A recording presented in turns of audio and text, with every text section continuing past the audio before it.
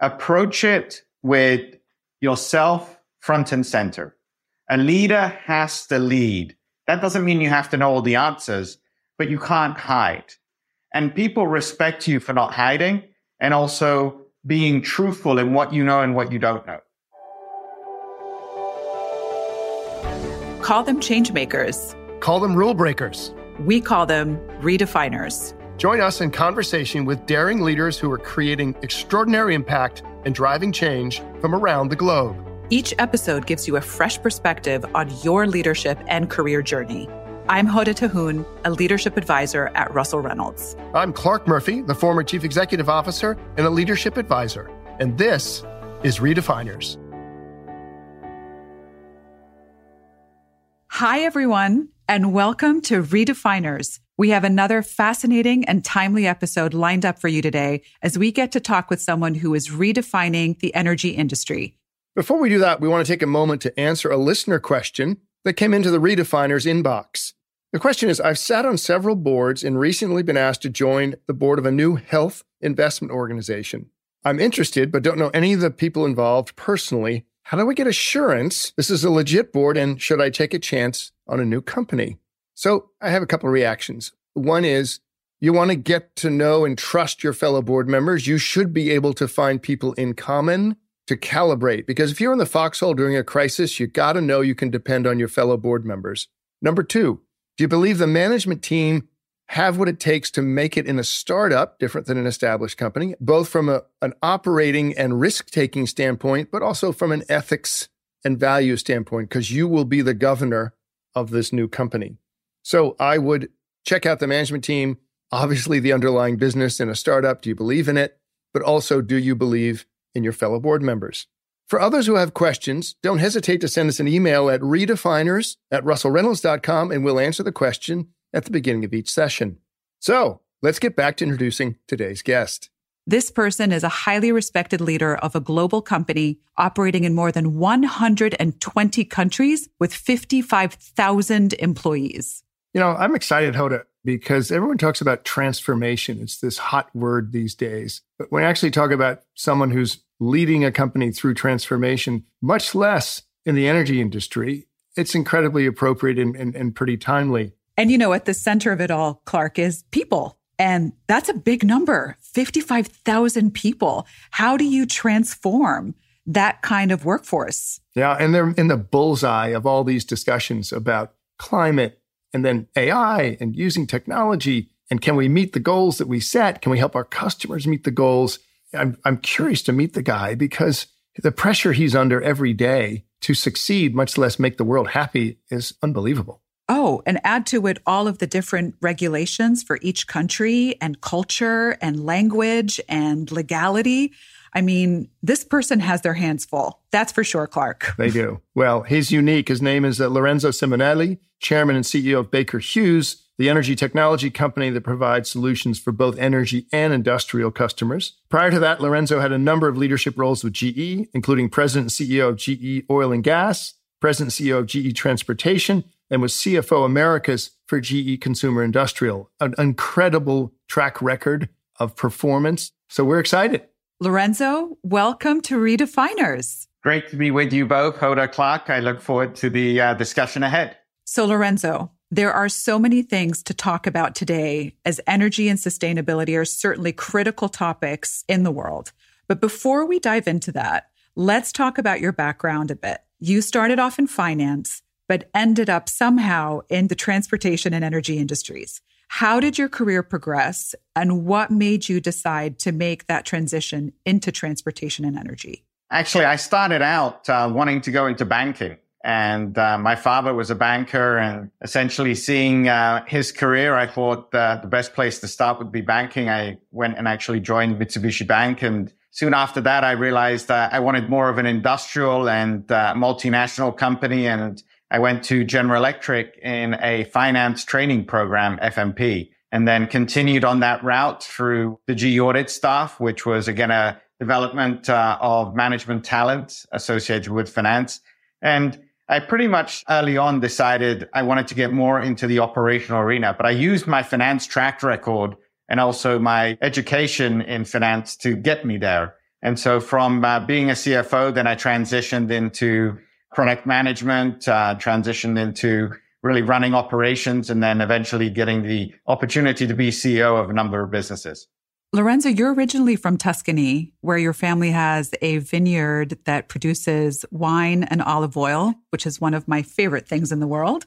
How did you end up in the career that you've had from such an interesting origin? Well, you have to come and visit us in Tuscany because the winery and olive grove is still there. And I'm there. it's very much part of the family tradition. And we learned early on, though, and my father was the first generation to really say, agriculture is fantastic, but it's a hobby. So we've kept it in the family as a tradition and still making the wine and olive oil. And really, as you look at agriculture, especially the small amount that we have, it's more of a family tradition and hobby. But I decided to stay the course as my father had taught me and really move into business where, from a aspect of quality of life and also supporting the hobby, it's helpful. I love that. Well, it sounds like a delicious hobby. Exactly. I was going to say the same thing. Let's stick with the hobbies when it comes to wine and olive oil, that's for sure. Let's move forward a little bit. When you became president and CEO of GE Transportation, Lorenzo, you were incredibly young, one of the youngest division presidents ever at GE. How did you handle that, and particularly in such at that moment, classically hierarchical company? What was it like to be a really young division president? Clark, it's something that I often ask myself. How am I going to be viewed by the people around me? And how do I make sure that age is not a factor? And I've got to compliment GE and also the people that I worked with, because at the end of the day, it's performance that counts and also the way in which you lead versus age. And so I never made it about my age. I made it about the interpersonal skills, made it about the aspect of leading and learning from everybody around me. And, I've had the fortune of working for people that later on in my career, I actually managed. And I was able to build bonds and have the relationship that allowed that to be natural. So fortunate maybe that it really didn't come up. And it was a basis of let's focus on what's he doing, focus on the performance he has, the leadership qualities, and being humble enough also to respect the tenure of people that have been there longer, but create a bond where we could actually have a dialogue and different opinions and, have constructive conversations. So as we pull that forward, we live in a world now of listening skills, empathy, creating followership. But yet in that moment, you are in one of the most hierarchical cultures. And you talk about leading and learning and listening, which I can't imagine necessarily might have been the sense of it when you were at GE in that moment. How do you think about the changing nature of leadership? Because your method really is where the world has gone to today. How do you tie that together? Leadership is a constant evolution. And I think one of the biggest assets a leader has to have is ability to adapt and be agile, be a clear communicator, be concise, but also be able to differentiate the different leadership styles that are necessary for the audience and also the employee base and the different external stakeholders. So the way I've always viewed it is leadership is complicated because there are so many things happening.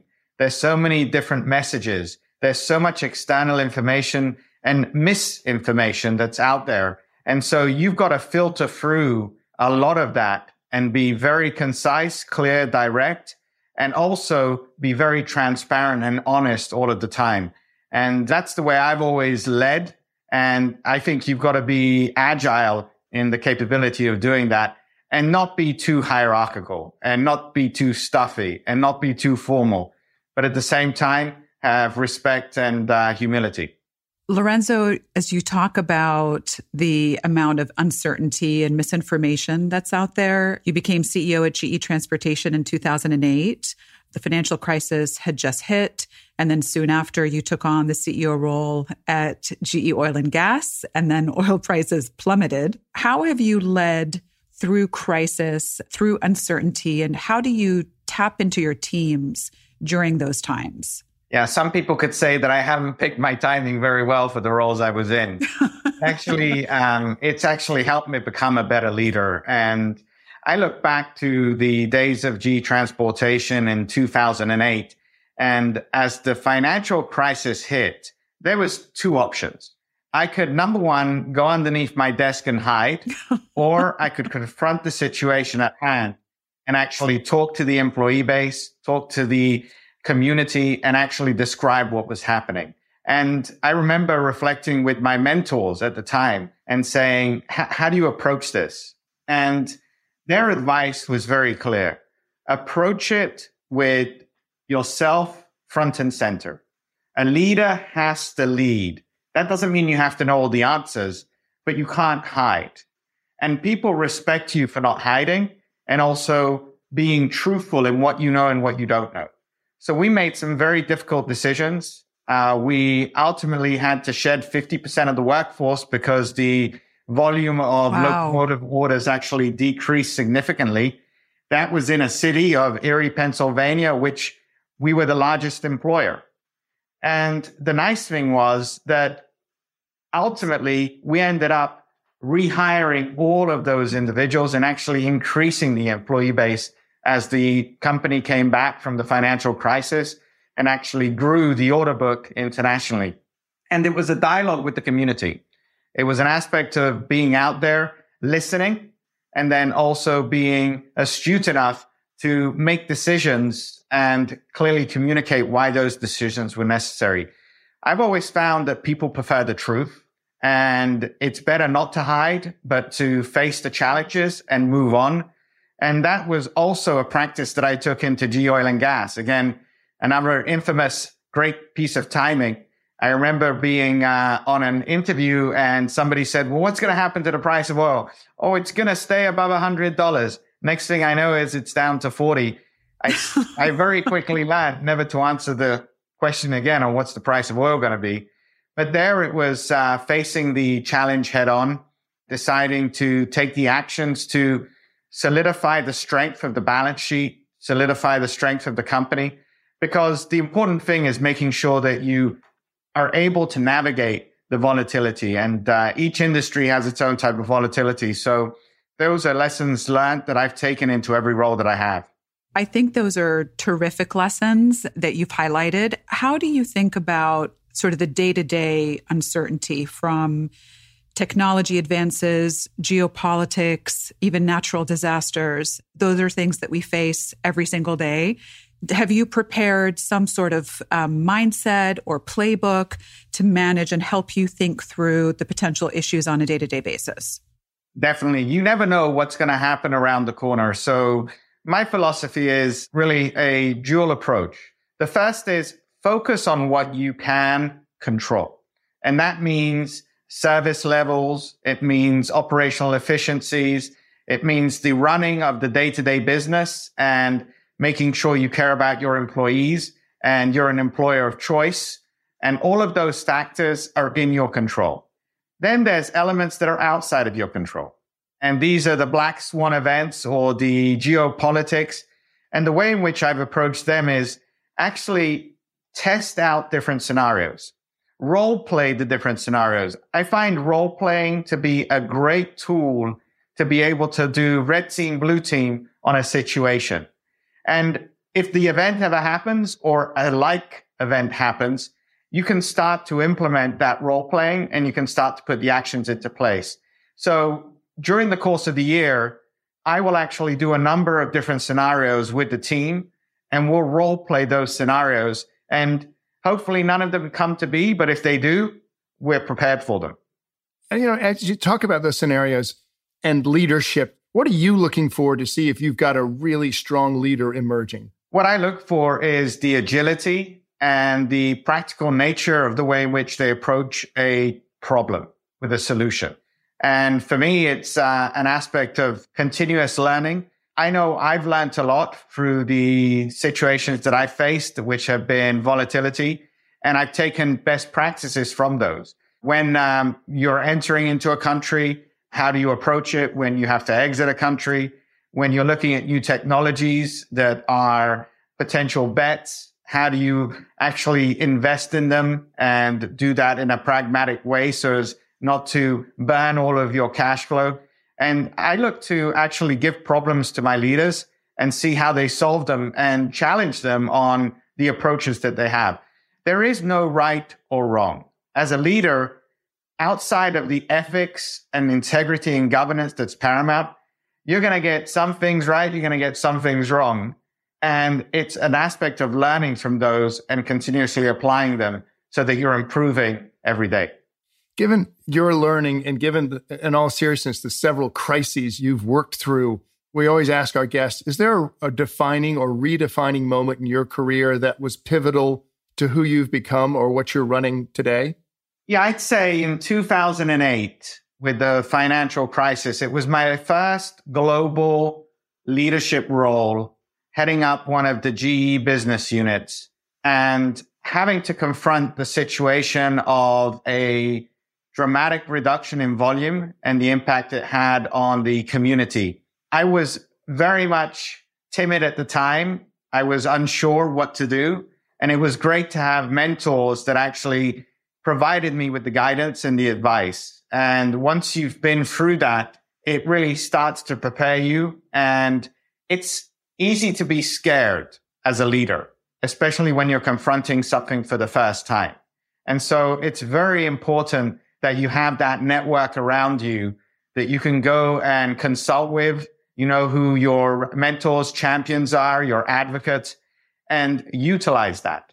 And I've benefited through my career of being part of business council, being part of different groups where a lot of CEOs go through the same challenges. You're not alone out there, and it's how to use that network to help you. Lorenzo, maybe switching gears a little bit, every industry is facing disruption from competitors, from new entrants, accelerating technology, and a whole host of other factors. How do you prepare and guide your business through this continued disruption? I don't know how many of us anticipated the pandemic was going to happen, but overnight, again, it completely changed the way in which we work. And you had to suddenly get comfortable with Zoom calls, Teams. You had to get comfortable with negotiating things without being in person. And, you know, it's, again, the ability to be agile. And that's extremely important in facing challenges and preparing for challenges is agility, speed, and adaptability.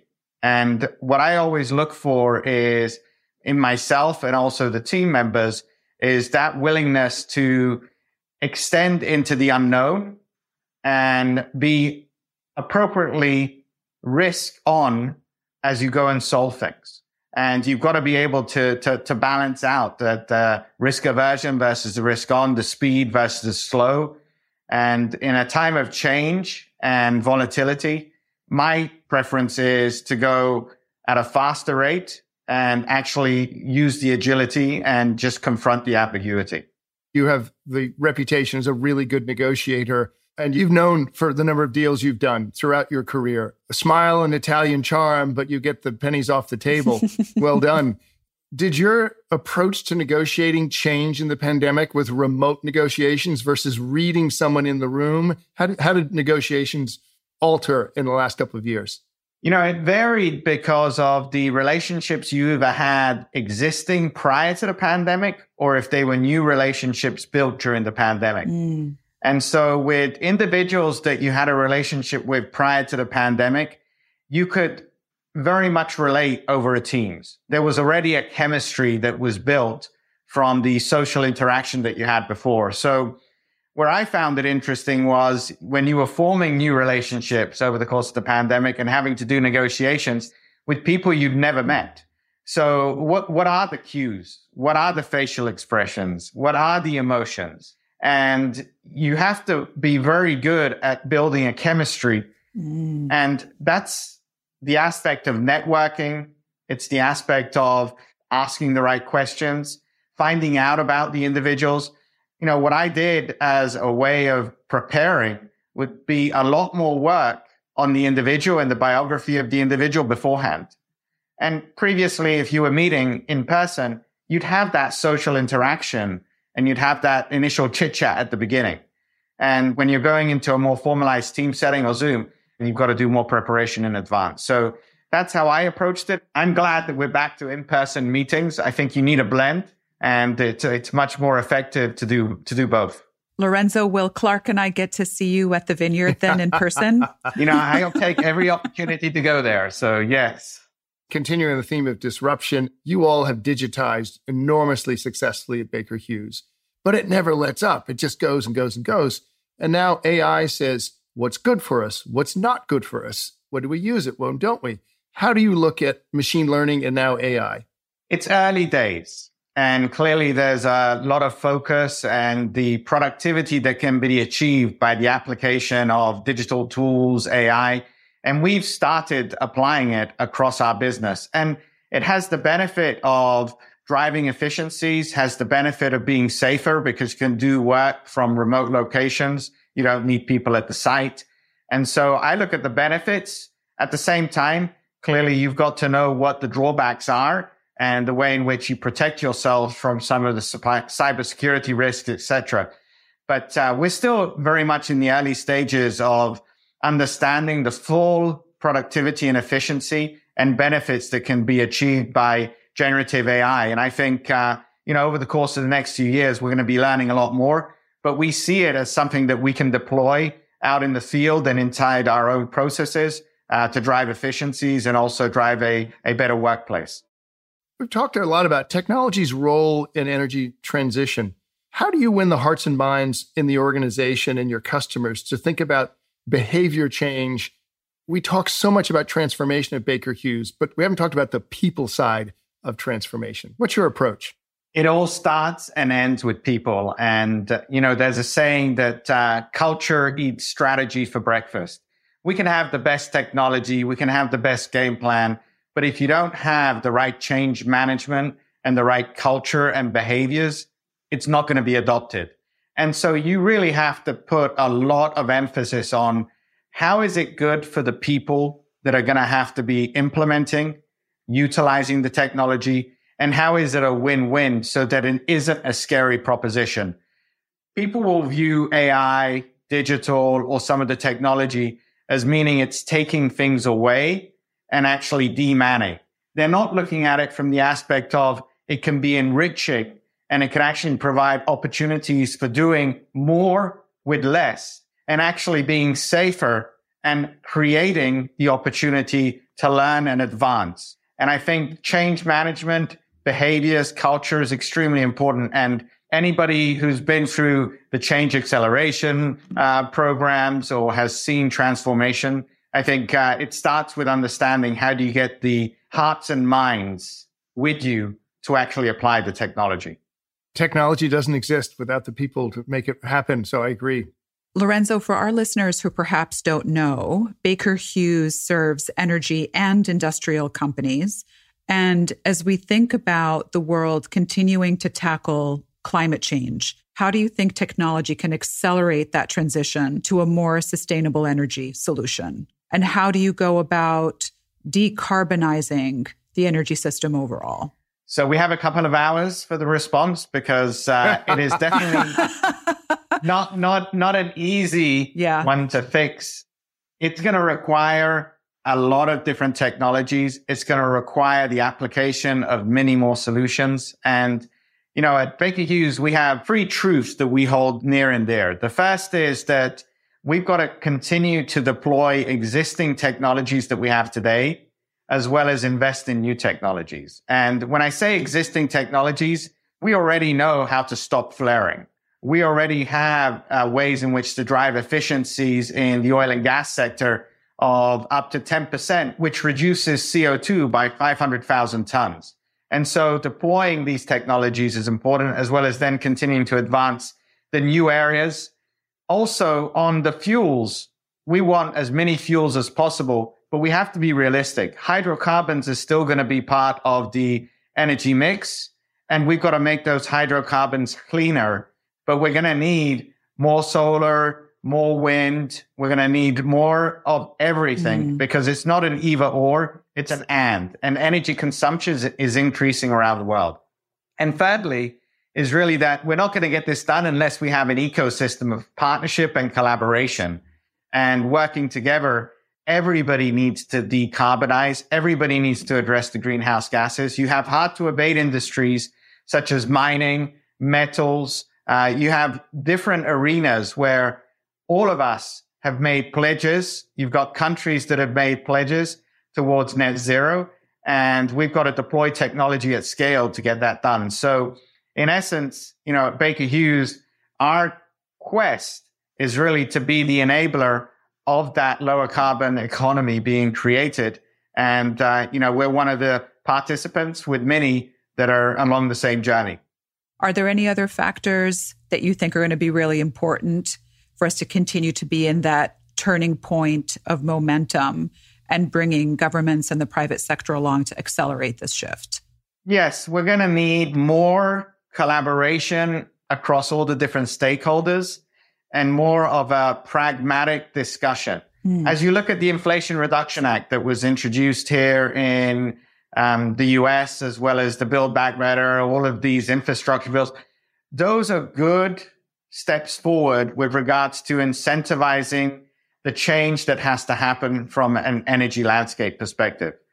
Likewise, the agreements that take place in Europe on carbon pricing, more of a stick model. But again, you're going to require all of those policies and regulations and the ecosystem to come together in a pragmatic way to facilitate the change.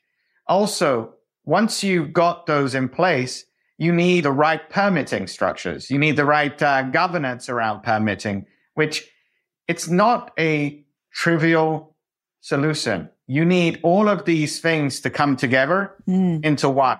And so that's why it's complicated. That's why it takes time.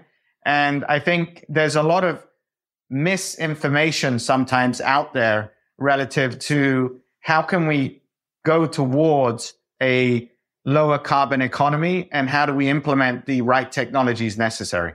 You all have set some pretty aggressive goals at Baker Hughes while you're also enabling your customers to reach their goals towards net zero 2050. Many other companies have woken up a year or two later and the CEO's made a goal and the management team is like, hey, making these on a timely basis is going to be hard. Glad you made the pledge. We got to put it in practice. You're in 120 countries. So the variables of regulation or implementation are dramatic. How do you slice and dice to make progress across these different cultures and regulations? Yeah, well, Clark, I'm glad that we came out with our pledge and net zero commitment in 2019. And we said scope 1 and 2, 50% reduction by 2030 and net zero by 2050. And when we came out with that, we actually asked every business segment, all the product lines, all of our manufacturing sites to have a roadmap towards achieving it and what would it take. And that's what we've been implementing. And I couldn't be more pleased that our most recent sustainability report, we were able to show a 28% reduction in emissions since our baseline year of 2019. And, it's blocking and tackling. It's being able to move from using diesel to using gas to then using renewable energy in our manufacturing locations, having solar panels. It's being able to use battery-operated forklifts. It's a number of different things. So I definitely would recommend have a roadmap in place before you make the pledge, because we are going to be held accountable for the statements that we made. So whether it's forklifts or solar, how much of your learnings are you going to customers and saying, hey, this didn't work for us, this did work for us? What's the shared knowledge ecosystem, as you referred to ecosystems before? Oh, it's very good. And look, I'm part of the World Economic Forum. There is a oil and gas governors. There's different industry groups where we share a lot of information.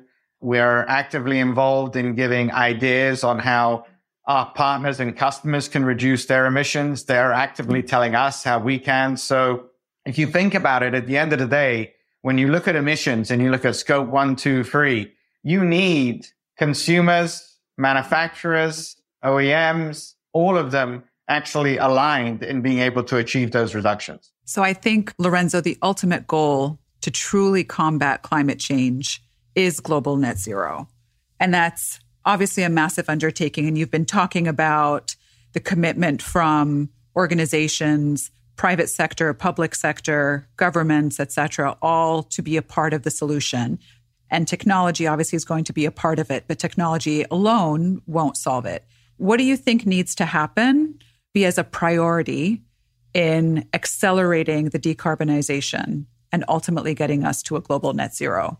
Again, you're posing the difficult questions, and the solution is going to be a multitude of aspects coming together.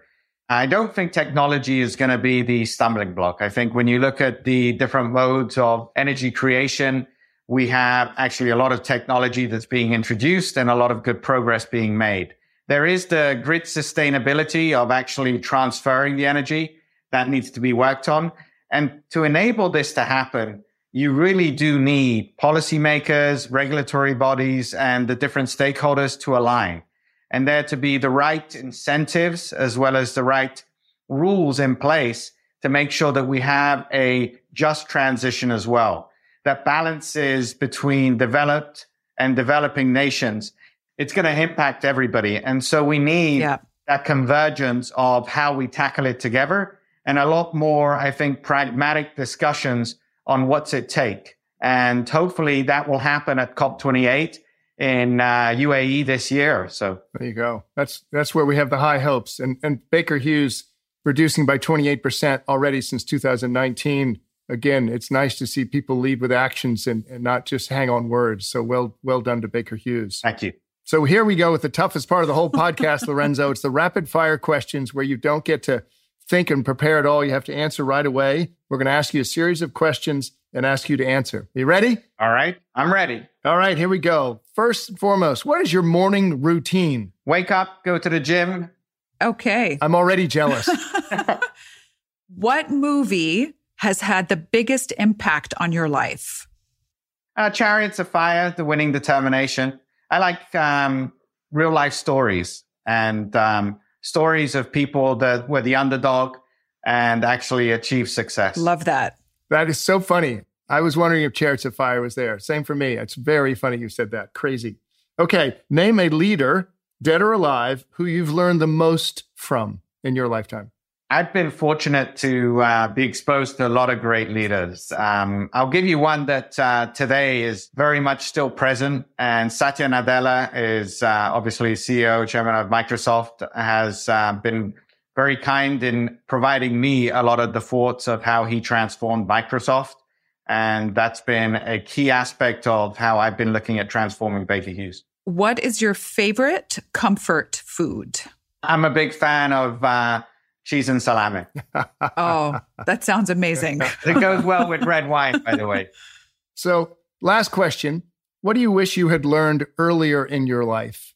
Not to take everything too seriously. And there's going to be ups and downs. And the most important thing is getting yourself up and self-motivation. Self-motivation probably goes back to where you started in terms of deciding that you were going to be in finance and be a banker. This has been a learning experience for us in this podcast, Lorenzo.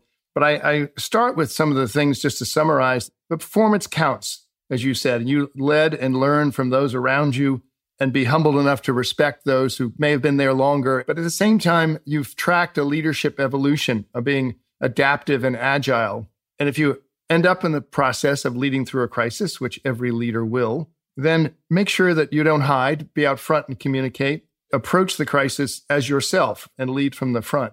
And remember that you're not alone, that in fact, it's easy to be scared. It's okay to be scared.